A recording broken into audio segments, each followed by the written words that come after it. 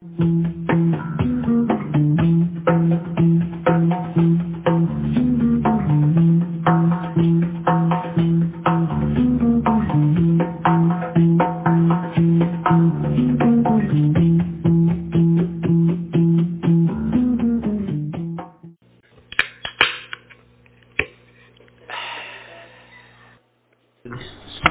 see everybody tonight. Welcome to Bible study. Glad you're here. I'm going to take a moment and pray, ask God's blessing on our time, and then begin our study. Father, thanks for this a ridiculous amount of grace in our lives, and a ridiculous amount of love, a ridiculous amount of forgiveness, and a ridiculous amount of mercy. We give you thanks tonight that you pour out more than we could ever even understand. And you give us more than we could even ever understand. And so we give you thanks tonight of what we do see and we do understand. We give you thanks that, God, beyond that, we know that you're still pouring out. So we ask, God, your blessing tonight on our time. We ask that you would lead us, guide us. I pray, Father, that we would respond to you tonight. And I ask you that as we hear what you have to say, as you speak to us individually by your Holy Spirit, I pray that we would be moved on and that we would respond. We would allow for response in our life. So God, we ask that you have your way. Pray that you be glorified. We pray that you teach us tonight. We ask it in Jesus' name. Amen. And if you have your Bibles, let's go ahead and open up to Luke chapter 1. Luke chapter 1.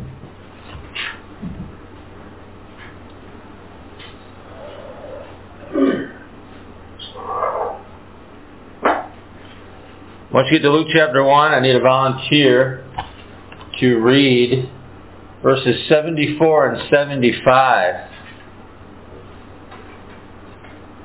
74 and 75. To rescue us from the hand of our enemies and to enable us to serve him without fear, in holiness and righteousness before him all our days. All right, thanks for that. Now, if you read above that, you can leisurely look at, if you like. This is a prophecy that is being given by Zechariah. He's a guy that was there, and this is all centered around Jesus as the Messiah.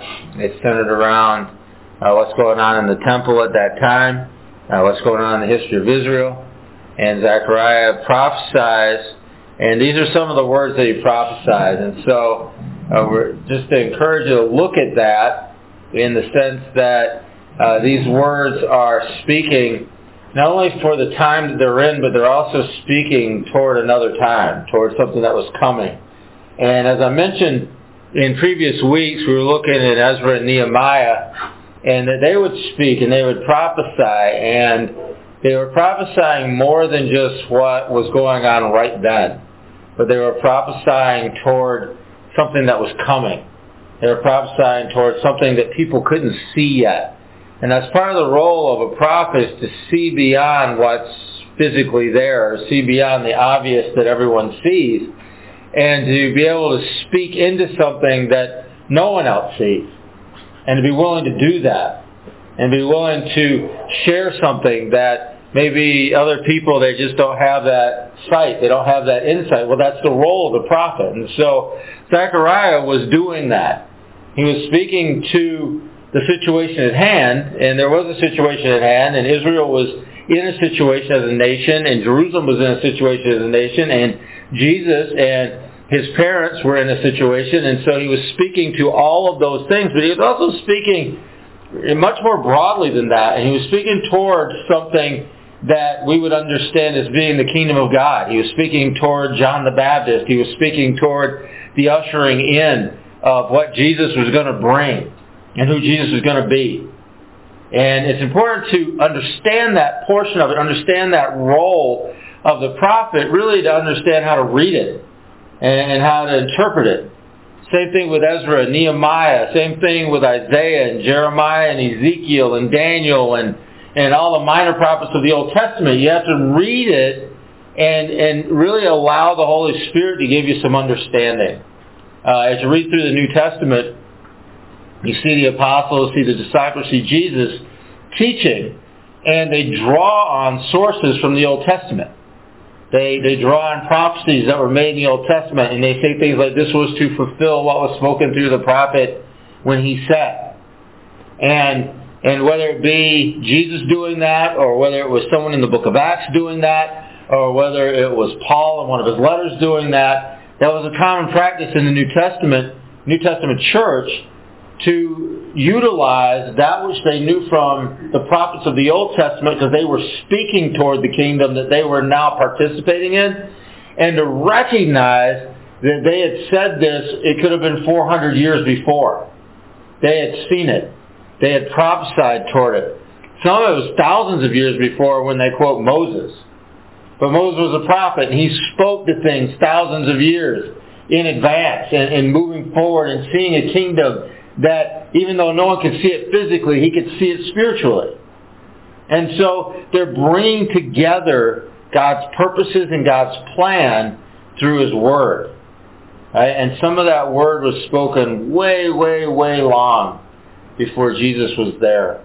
Way, way a long time before the apostles were there. And I think somehow that's important for us too, and at least I consider it important because it helps to ground things. It helps us to understand that we have an identity that's bigger than this moment.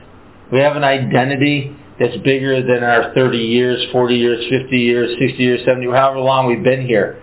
But our identity, and we identify as a people, and our people go back much further. And we have written records of our people way, way, way back. As we look at the apostles, we look at the early church over 2,000 years ago, and understanding that we are a part of that, and that they understood themselves to be a part of something that went back thousands of years even before that. And we have an identity with them. And so to me, that's something that's very grounding to me. That's something that helps me to understand my place better. That I'm not just here in the moment, but that there is a rich and powerful history in what we're doing. And a rich and powerful culture in what we're doing. And to understand that we're part of something bigger, not only in the moment, bigger than here, but also in history, that we're part of something bigger too. So Zechariah begins to prophesy, and I just want to just take some of the things that he says, because there's something that he speaks to here, and he speaks the idea of rescue or deliverance. And that's the beginning of the verses that we're looking at, which were part of his prophecy. But the form in the Greek, that as it's written there in the Gospel, is extremely definite. In other words, it's more definite than you might read it in English. It's a very definite understanding of what would be the role of Jesus in rescue and deliverance. It was an absolute role. It was what the end was going to be. In other words, what's the end game to Jesus coming? What's the end game to the work of the gospel? What's the end game to what is being revealed through what they're doing? Well, the end game is this, and it's that definite in the Greek, that the end game is pointed to, and here is the promise. And this is what it's about. And so he begins to speak to this idea of rescue and deliverance. And I want to say this too, our understanding of the gospel, and I'm talking about individually, our understanding of the gospel, your understanding of the gospel, my understanding of the gospel is a process of discovery. That when we come to know Jesus and we come into relationship with Him, it's one thing. In other words, we have an understanding of the gospel. But that evolves. In other words, it grows.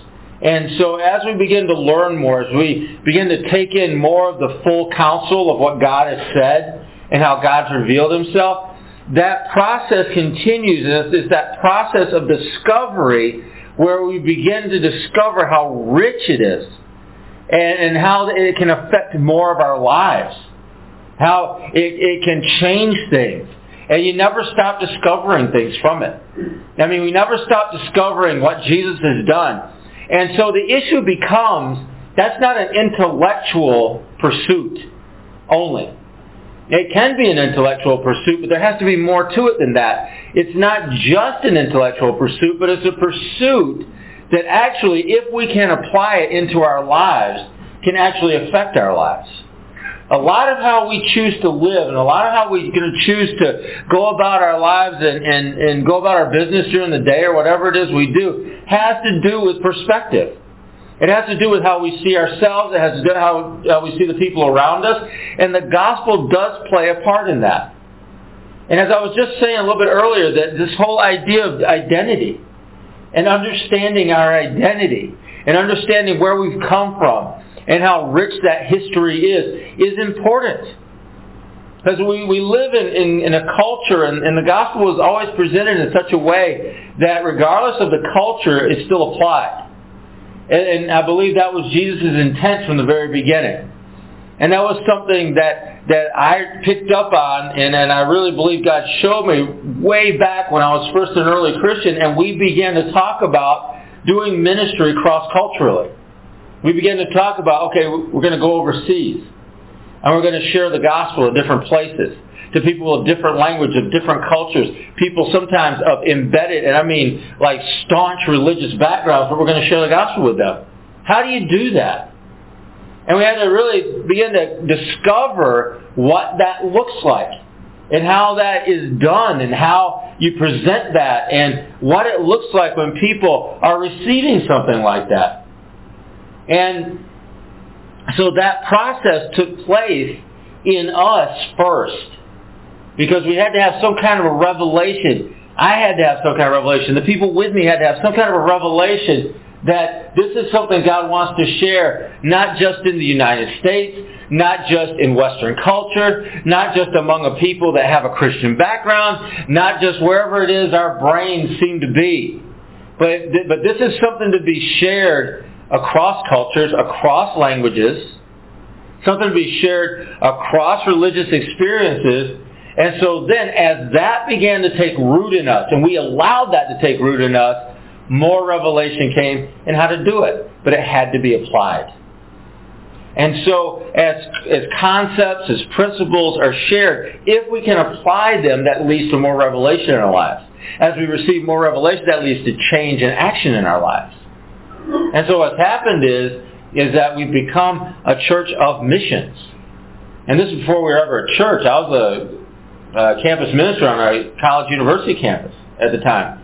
And we just began to go off the university campus and do these trips overseas. We started in Belgium, and we went to Austria, and we went to the Philippines, and we just began to go and to share, like I said, across these languages and across these cultures. Sometimes we'd be among people that didn't, like, we would do things, I could pick something, like a distinctive of something that we do. We pray in tongues. Well, they didn't pray in tongues. Okay.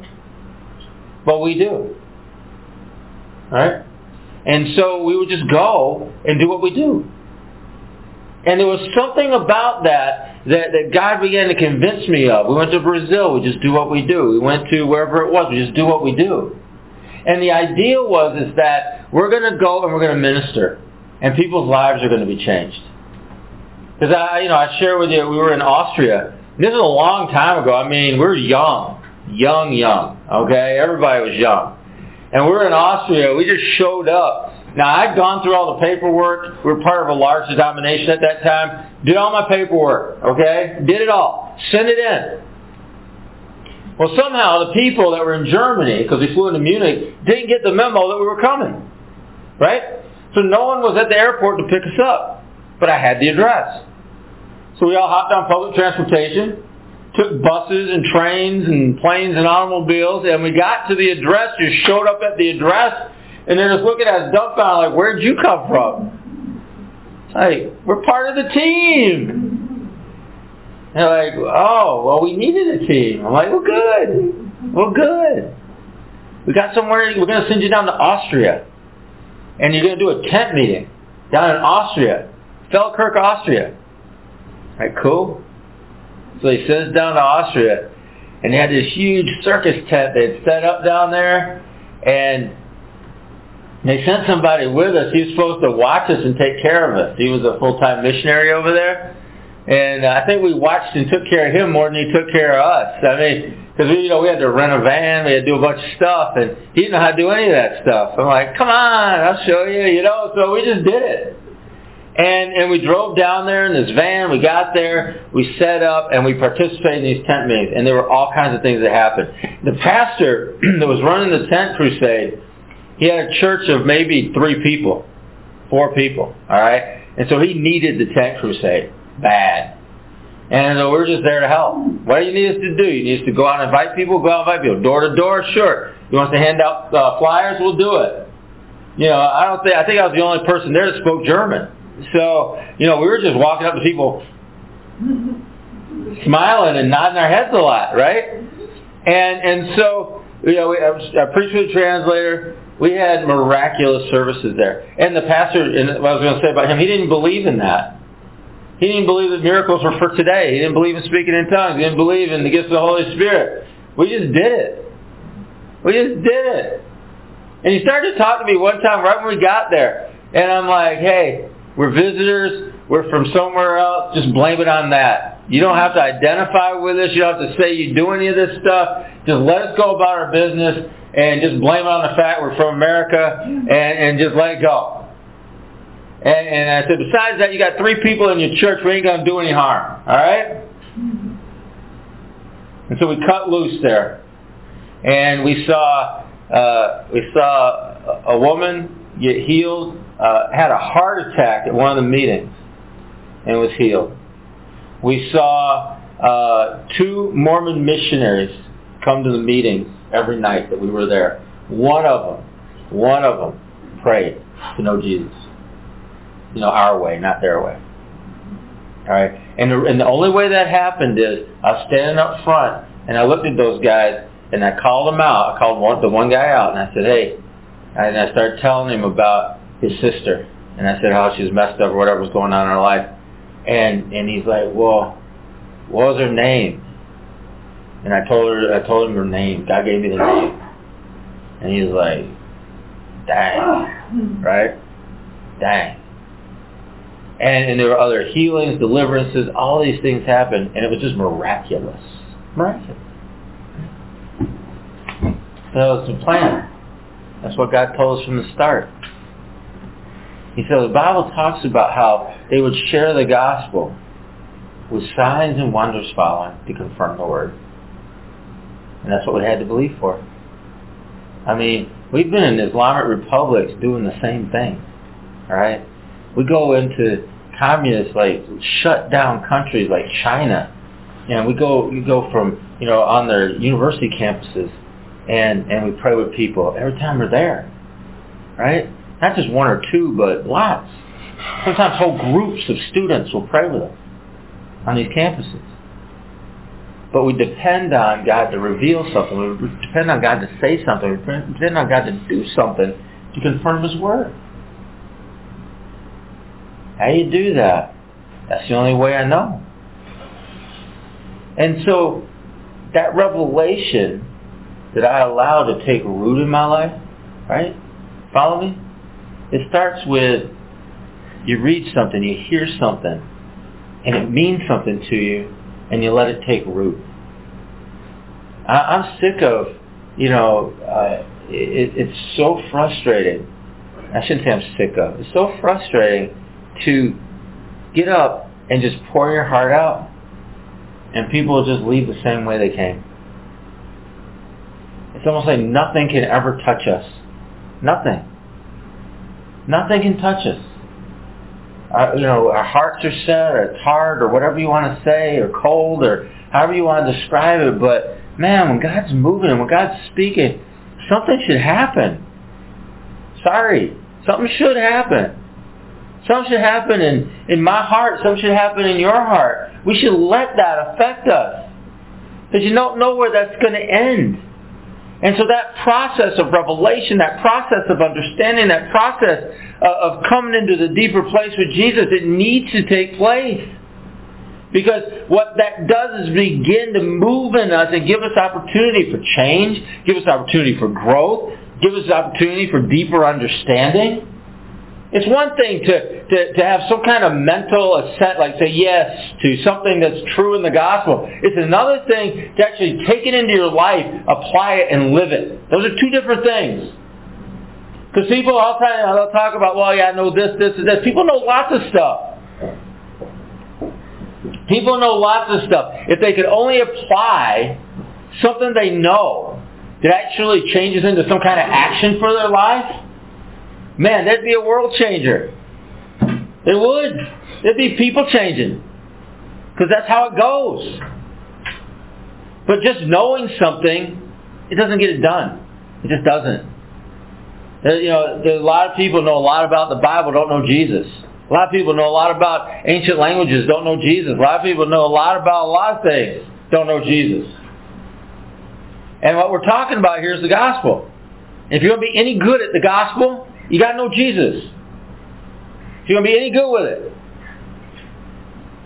And I've had professors in college that would teach the Bible. The ones that were really Christians are a lot better at it. They just were.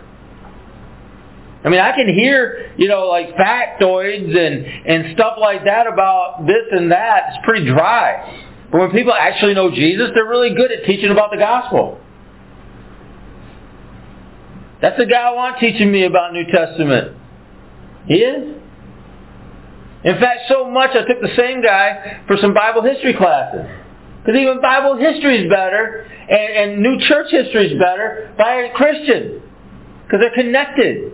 They have a spirit in them that connects them to that moment, to that time. Does that mean you have to be a Christian to be a good history teacher? Not at all. That's not what I'm saying.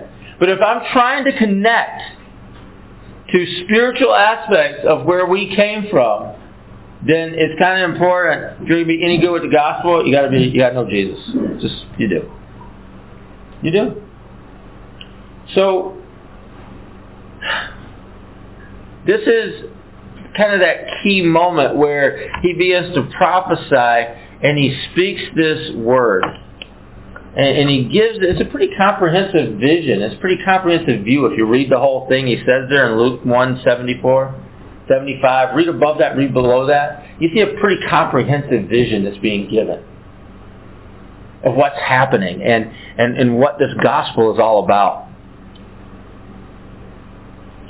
And so the purpose is that it describes a kingdom, this kingdom of God, that's not bound by time. It's not temporal. In other words, it extends in every direction. In every direction. Past, future, now. Between us and God. And so that kingdom isn't dependent on a moment in time. It's not dependent on a moment or being around the right person or the right group of people. That kingdom is eternal and extends in every direction. That's what's being described here. That the purpose that's being described here has to do with an end for which deliverance is the means. And so he speaks rescue and deliverance. That's the gospel. But there's a reason for it. That we're rescued and we're delivered for a reason. That's not the reason. That's the means. And so he describes that means by which we're delivered. He describes that means by which we're rescued. But there's an end to that. That we have to take on to ourselves. You've been rescued and you've been delivered for a reason. There's been a purpose for that. Whether you grasp it completely right now or you don't grasp it completely right now, there is a purpose to it that you need to get a hold of. And for me to tell you that purpose, go through that purpose, which I probably will, it doesn't matter though. It doesn't. You have to know it. You have to get it. I'm going to tell you nothing tonight that I haven't told you more than one time. Alright? And I'm always happy. I have somebody come up to me after a teaching or after a Sunday or something, and they'll be like, wow, I've never heard that before. That was awesome. I could probably flip back in my notes, all right, a month or two, and I said the same thing then. But they weren't ready to hear it. They couldn't hear it. Or they weren't paying attention. Or they were playing something on their phone, or something happened. They're distracted. Whatever happens, happens. But I'm not worried about that. But the idea is like, one day it hits. Let it hit. One day it occurs to you. Let it occur. One day your eyes are open. Keep them open. Take it in. Take it in. Let His Word have its effect in your life. Please. Please. Because that's what leads to change and growth and being good at the gospel. It does. That's the revelation. That's the time. So in these verses, he goes on. He talks about serving God. Serving God is an honor. It's a privilege. It's not some kind of drudgery. And it's always interesting to run across kind of old crusty Christians that serving God is like the biggest pain in their butt they've ever had in their life. And if you don't know what I'm talking about, good. But I've been around people like that. I've shared time with people like that. And it's just how they were brought up or something. I don't know. They don't know any better. And so they see serving God as something that has to be done. It's like, well, this is the consequence of knowing Jesus. This is my job because He rescued me. But they don't see it as a privilege. They don't see it as an honor to do it. You see, serving Jesus isn't a legal service. It's not just your legal responsibility. It's just not. In fact, I don't think He wants it to be at all. I don't think He cares enough about it for it to be a legal responsibility. But I think He gives us the opportunity because He loves us. And so we have the privilege, we have the honor, we have the opportunity because He graces us with that. And so if you come from a background where it was presented to you as some kind of a legal service, it's like something you had to do, that's something that needs to be rejected. Something that needs to be laid aside and take up a different way of seeing it. You know, a lot of people that feel that way, they just eventually leave anyway. It becomes just this drudgery in their life. They don't want to deal with it, and that's it. That's it. And so they leave it behind and they go do something else. I've never been able to figure out, and I know you're not going to believe me with this, but this is the truth. I've never been able to figure out, if you don't want to be a Christian, then why don't you go do something else? I mean, not to be rude about it or anything, but that's kind of how I see it. Or I think about it. I think if I had no interest in Christ, I wouldn't be doing this. I'd have no reason to. I went to church every Sunday, and sometimes on Wednesdays, and every Sunday twice for a long time when I was a little kid. And it didn't stick. You know why I went as a little kid? You know why? Because I had to. That's right. And I'm not saying there's anything wrong with that. Kids don't know what they need to do, and so you tell them what to do. All right? Eat your vegetables, finish, clean up your plate, whatever it is. People these days, they think, we're kind of born like wolves are. That we have some kind of DNA imprint, and little kids know exactly how to dress and what to do and how to eat and how to take care of themselves. So parents are like, well, you decide. Yeah, well, that little kid can't decide because they don't know what they're doing. You have to teach them. Mom, Dad, we're not wolves.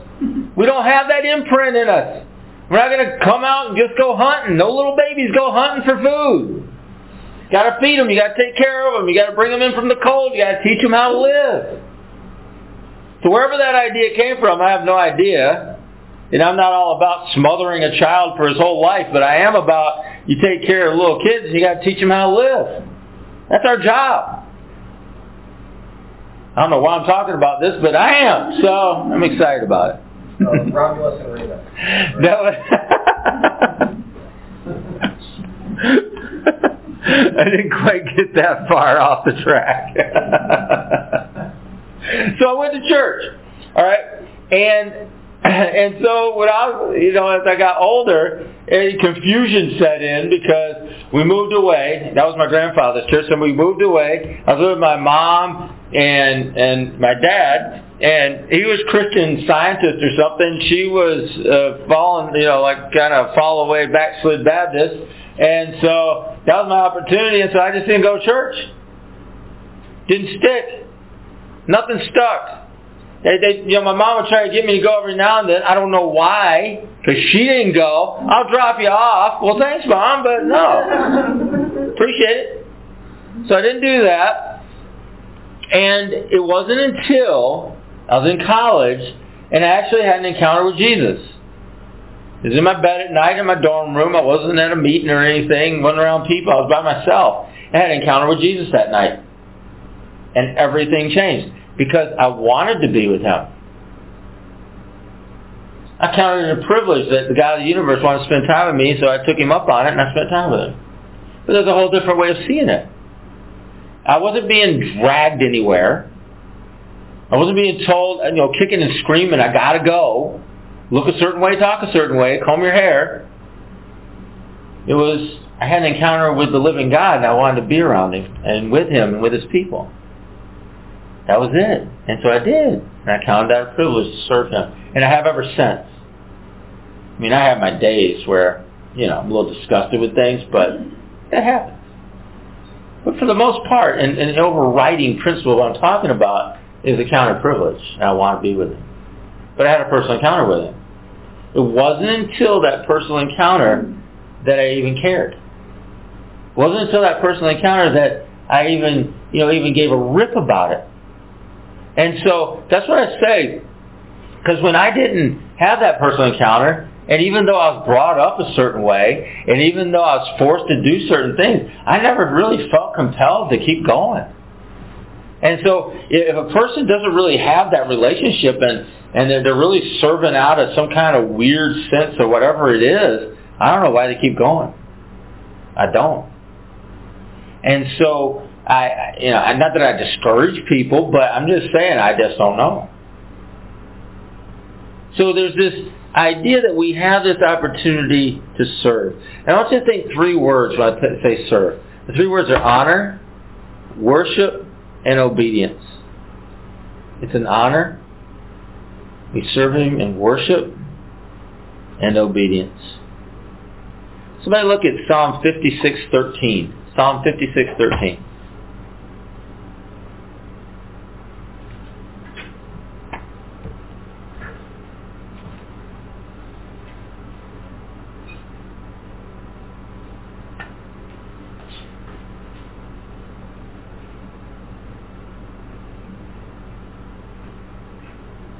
For you have delivered my soul from death, yes, my feet from falling, that I may walk before God in the light of my life. All right. So that's a simple verse from a psalm, and it speaks to this same idea that you read in this verse being prophesied about the kingdom.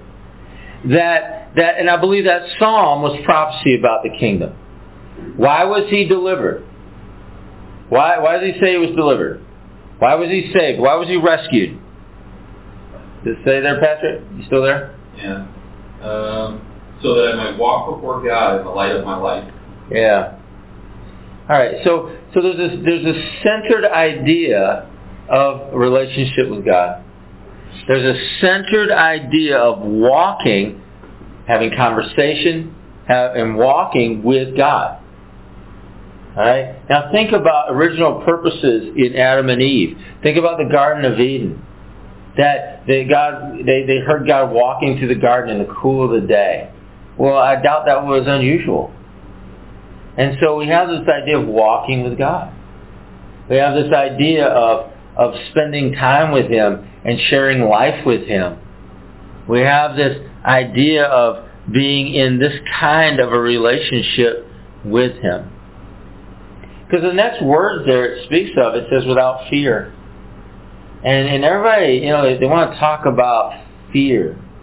Fear of the Lord, brother. Yeah. Well, I don't think people begin to understand what that really means. Because this verse is talking about this idea of rescue, it's talking about purpose, it's talking about service and worship, obedience, it's an honor for us. And the way it's described is that it's done without fear. You see, our favor with God goes way beyond death. And it's certainly through our life. There's nothing that separates us as far as what our life is concerned or our death is concerned from His favor. Because His favor is beyond. His favor is extending in and through our life. His grace extends in and through our life. His grace goes beyond life and it goes beyond death. And so when we are being told we've been rescued for a reason, we've been delivered for a reason, we're given a comprehensive view and a vision of what that looks like, it begins to speak to us of this eternal kingdom. It begins to speak to us of this kingdom that goes in every direction. Well, what's our part in that? Well, our part in that is our relationship with Jesus. Our part in that is growing in that relationship with Jesus and finding that place, that privilege, that honor to actually serve within that. Because it is an honor. It's not hard to serve someone you love. It's not. It's just not hard to serve someone you love. You'll pretty much do anything for them. For free. Yeah. Because that's how we are.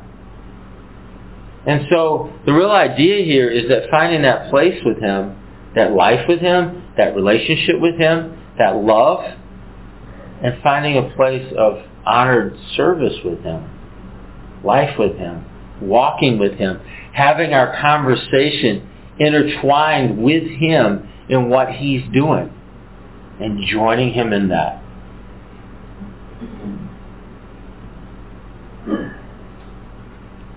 Sometimes people will pick on my daughter Morgan and say, "Oh, you're Daddy's girl." Well, she is. And there's really not much I wouldn't do for her. In fact, I don't know of anything I wouldn't do for her. And it's an honor for me to do that, and a privilege. And I can only imagine that as we grow in relationship with Jesus, that I believe that all of us can experience that kind of a love going both ways. Because it's one thing for me to say, I love her and I'll do anything. But we experience it from the other side of that. We experience that heart of God toward us. That same heart, I'll do anything. And we get the opportunity, we get the privilege to extend that back to Him. Yeah, I'll do anything for you too. So it's important to see our relationship like that. And I just think sometimes we separate ourselves so much, we remove ourselves so much from that relationship and that equation that we really lose something that God is saying. That part of the end game of the gospel, part of the end result of the gospel, that deliverance was the means for, rescue was the means for, and that salvation is this kind of a relationship with Him. I want you to understand that most of the church looks at the gospel, and the end game of the gospel is you get saved. Right? That's the means. That's the means to something better. See, that deliverance, that rescue, that's what salvation means. But that deliverance and that rescue, that's the means by which we get somewhere. Alright? That's not the end result. It's not just, oh, I got that, okay. No, there's a whole life now that we need to begin to experience. We need to begin to actually step into and experience on a daily basis in our lives. And not get stuck on, stupid things. Not get stuck on, things that stick in our brain or whatever it is, but to really begin to move forward into that kind of a relationship and that kind of conversation with Jesus where we're intertwined with Him, walking every day. That's where we're heading. And everything that goes with that, the miraculous, the supernatural, the unusual, provision, life, hope, peace, healing, wholeness, everything that goes with that, being intertwined with Him. Having that kind of purpose, world-changing, life-changing purpose intertwined into our life. That begins to affect how you see yourself. That begins to affect what you expect of yourself and what you think God may do through you. What you begin to believe for in your life. Like bigger things, greater things. Things you haven't even thought of yet, but it'll come to you. And just believing God for those kind of things. So we've been delivered with a purpose. So we're serving without fear. We're enjoying life without fear. We're intertwined with God and His purposes without fear. That we've been delivered from our foes, our spiritual enemies. Delivered. Now, does that mean He never puts up a fight? Well, sometimes He does. But you know what? If you live from the perspective, you've been delivered from your spiritual enemies, you're going to have a lot more authority when you deal with it. When it does come up.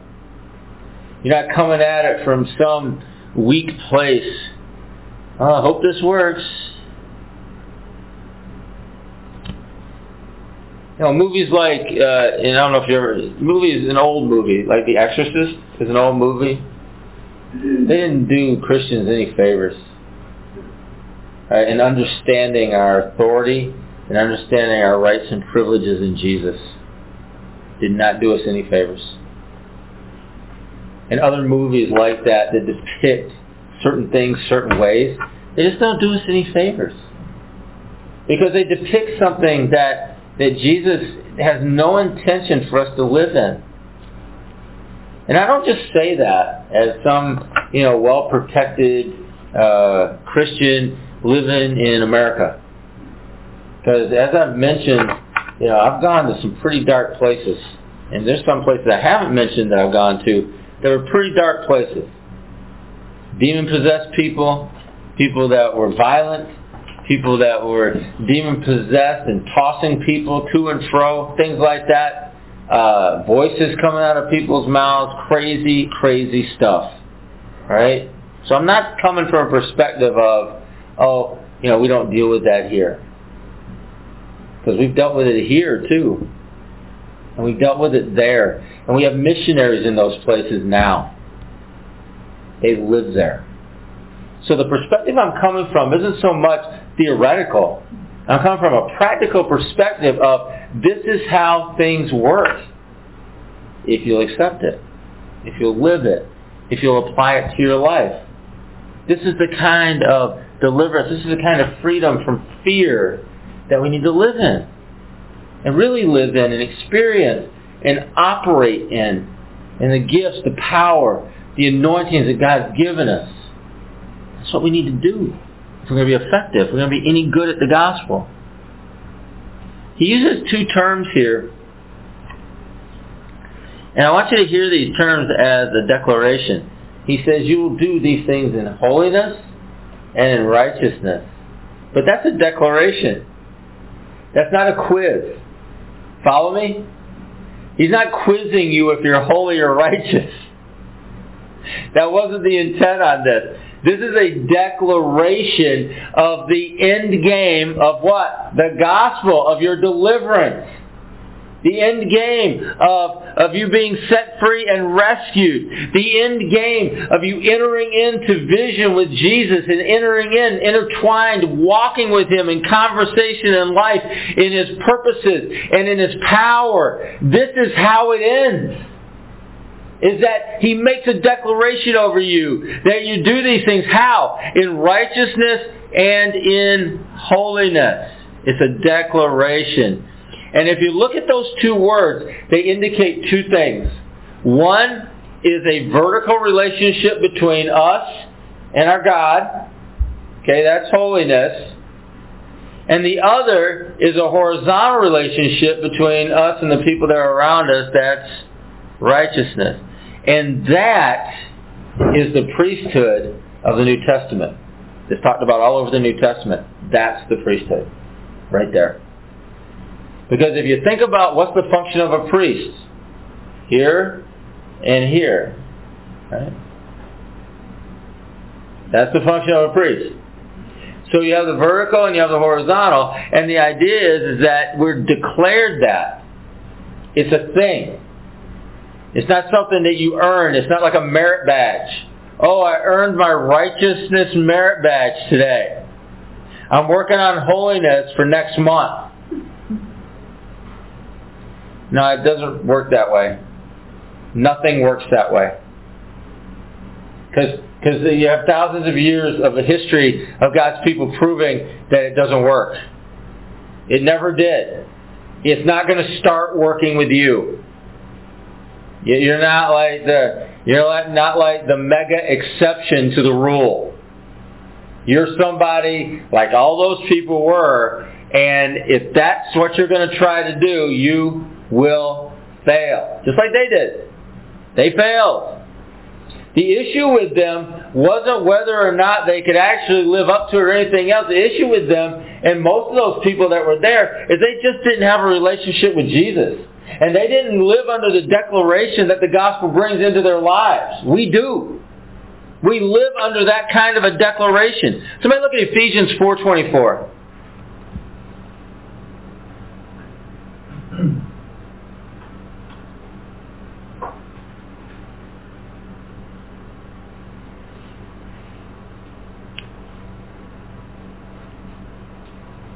Ephesians 4:24. You put on the new self, created to be like God in true righteousness and holiness. So what does he say there? What does he say? Mind your manners? What does he say? You put on what? The new self. The new self. And where did the new self come from? What does it say? He says it right there. Next word. Created. He created it. So you got the new self. It's a created thing. And it's that thing that brings the righteousness and brings the holiness. He declares it.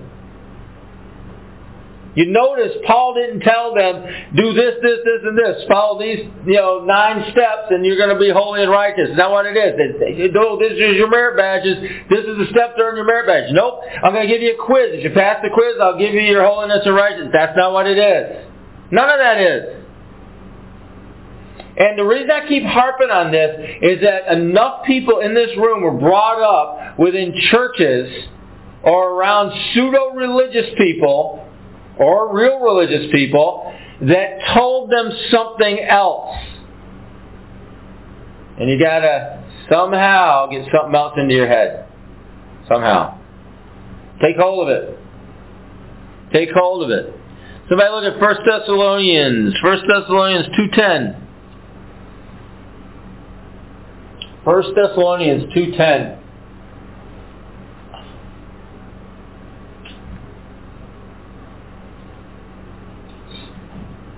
You are witnesses, and God also, how devoutly and justly and blamelessly we behaved ourselves among you who believe. Isn't that nice? Anything else on that? As you know how we exhorted and comforted and charged every one of you, as a father does his own children. Okay, good. So what you begin to see, even in that, and some of the older versions will say that they lived their lives a certain way before them. How? What did it look like? Well, he describes it in that verse you read last. They exhorted them, they encouraged them, they spurred them on like a father does their child. Alright, that's what it looked like. You see, in your brain though, you read what he says in that verse 10, you think to yourself, wow, that must be They must have been like super holy and righteous. Well, what does that mean? What does that look like? Well, in that case, it looks like I'm encouraging and I'm exhorting. I'm caring for you. That's what it looks like. All right, so I think somehow we're going to have to start changing the way we see things. Because this is the priesthood. This vertical and horizontal holiness, righteousness thing. This is the priesthood of the New Testament. Ephesians describes that idea, that up-down. And 1 Thessalonians describes that horizontal, what it looks like. How's that manifest in people's lives? That's how it manifests. Well, how do you get it? What's the key to that relationship? How do you get it? Well, He created it. He put it on. In other words, I received this. I receive it. And I put it on. I'm going to wear it. And so you see, like even from that illustration, put on the new man. All right? In other words, you put it on. Make it you. Make it your own. You see, when we begin to wear the things that we're learning, change comes. We begin to wear the things that we're learning, revelation comes. We begin to wear the things that we're learning, action is just around the corner. Something good. That's what happens. And so our priesthood, if we'll take it on, it's one thing for me to say, we're a kingdom of priests. Book of Revelation says so. Well, it does. But if you ain't living it, what does it mean? Nothing. You might memorize the verse. I got the verse memorized. Good. What does it mean? Nothing unless you put it on and live it. You got to wear it. You got to wear it. And so you think about the role of the priest. Is that the role of the priest, they serve in the presence of God. That's what they did. That's what we do. We serve in the presence of God.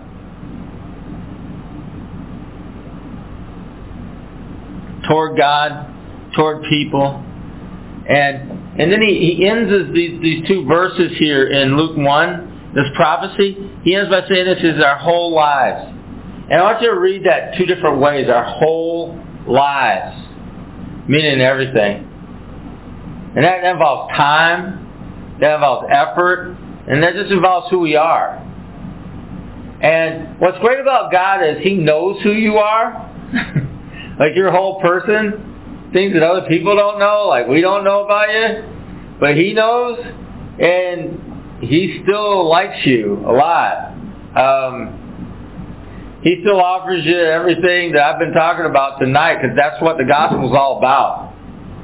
That salvation, that rescue is the means by which we get to this place of intertwining our lives with God. He still wants to intertwine His conversation with your conversation, His life with your life, His purposes with your purposes. He wants you to come and be a part of that. He does. And He knows everything about you, your whole life. There's nothing to hide. There's nothing to be ashamed of. There's nothing to worry about. He's already seen it, known it. It's okay. It's okay. It's okay. Sometimes we get embarrassed in front of people. Well, in a sense, you should be more embarrassed in front of people than you are in front of God because He's already seen it and knows it and loves you anyhow. Okay? You might reach a point with a person, you tell them the wrong thing, they may be like, ew, you get out of there, right? But God never does that. Never. Never. And so that's kind of what that means. But then the other part of our whole lives, it means all the days of our lives. All the days of our lives. I was teaching yesterday, and I made a statement because I was teaching on the tongue. I was teaching on how we speak to one another, how we talk to one another.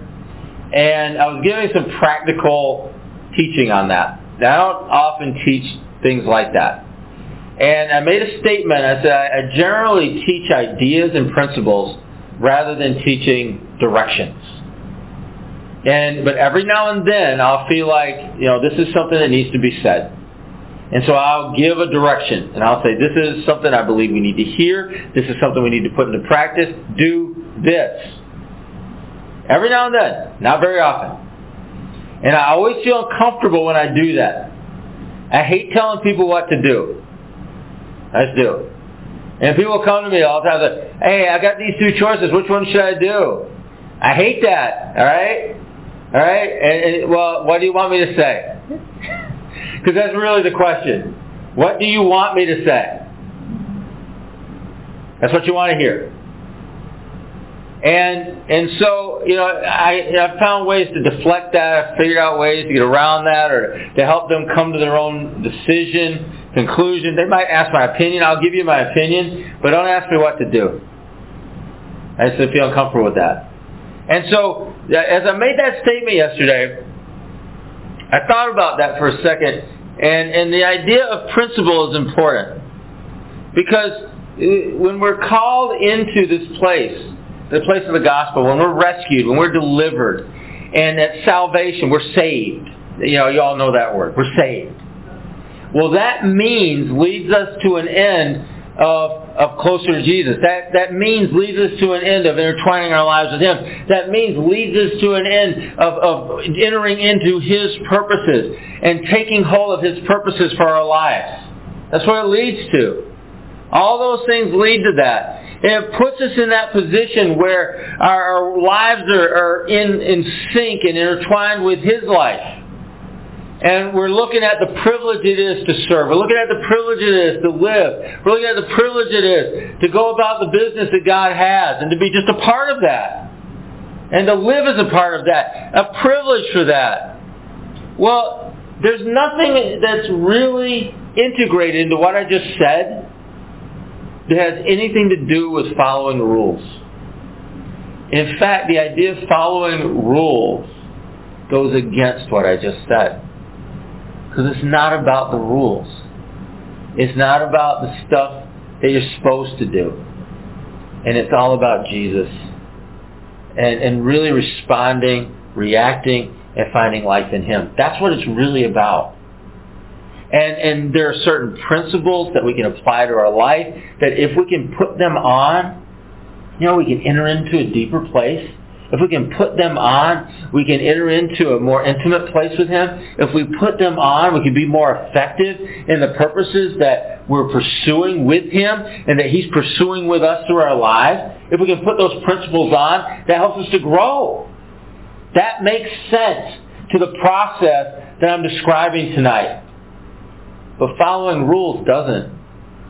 Following rules and a rote set of stuff is so non-organic and non-relational that we know from history it leads to nothing good.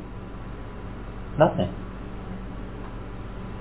Because even a well-ordered people, all following the rules, may be horrible at really living Jesus through their lives. And I've definitely seen that. Some of the meanest people I've ever met are Christians. They just are. And I tell people that, and they say, isn't that rude of you to say that? Maybe. It's definitely honest, though. And it's definitely the truth as far as I'm concerned. Some of the meanest people I've ever known in my life are Christians. And I want nothing to do with that. Nothing. And so I want to wrap myself and be entwined as much as I can, as deeply and tightly as I can with Jesus. Because that's how I want to live.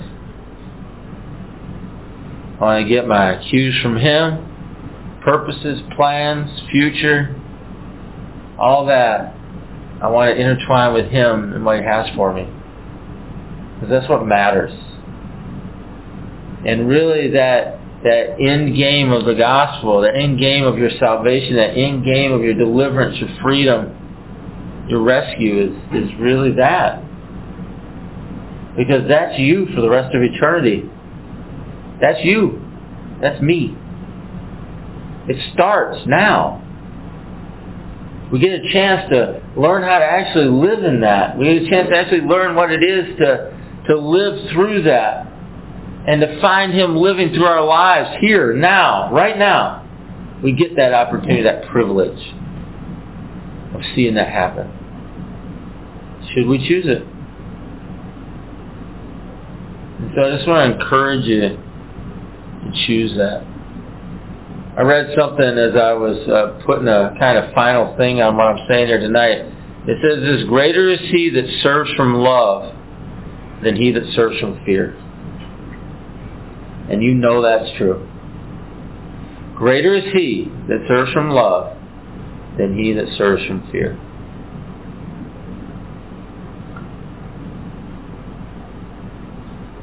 I'll take a few moments and pray.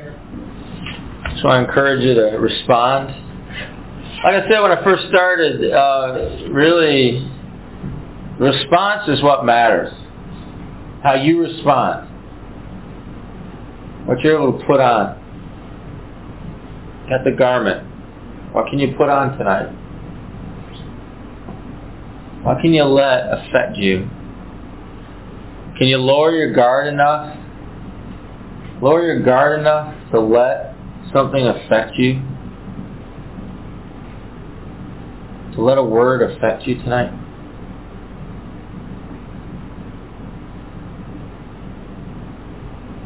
Heavenly Father, I just pray that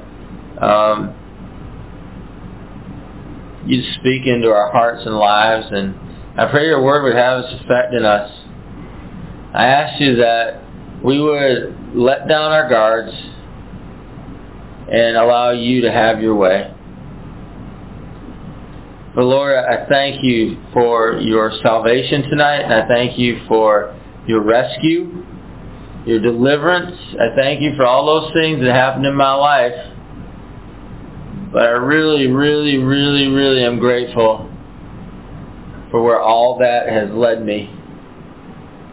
Into an intimacy, into a friendship, and into a relationship where my life can be joined with you and your purposes and your plans. That can be a part of my life every day as I walk, every day as I speak, every day as I go about my business, that is just intertwined in me. You're intertwined in me. You've made declarations over me that change who I am. Should I allow them to? Declarations over me that put me in a place of priesthood. Should I allow them to?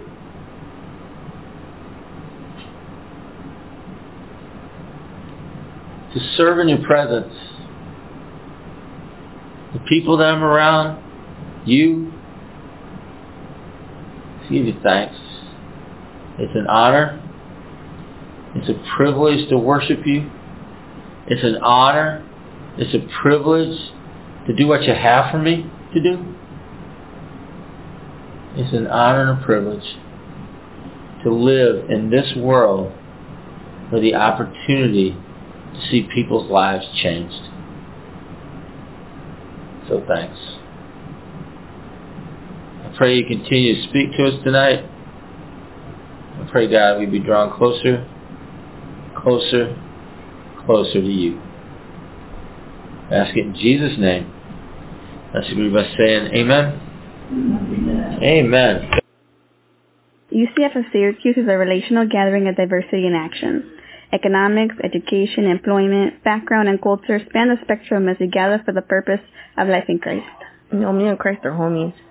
That's good. He's really cool, you know. We super close, yo. Your homeboy? Yeah. All right. Anyways, so musicians, writers, painters. You know, my cousin's a painter. Yeah? What do you paint? Houses. Oh, man. My cousin, your cousin should hook up. Yeah. So, yeah, painters and other artists express their work through the body of life of this faith community, like the comunidad. Yeah, so there's a lot of people. Yeah. No. Started in 1997. That's a long time ago, yo. That's back in the day. That was before I had my eyebrows tattooed on and everything. I remember that. Mm-hmm. Yeah. As an outgrowth of chaplaincy of Syracuse University, UCF continues to gather in the Westcott neighborhood of Syracuse. Oh, me and my homegirls, we walk up and down there all the time. I know, that's our hood. Mm-hmm. So it's in Syracuse, New York to share the love and hope of Christ. Again, we homies. You know, yeah.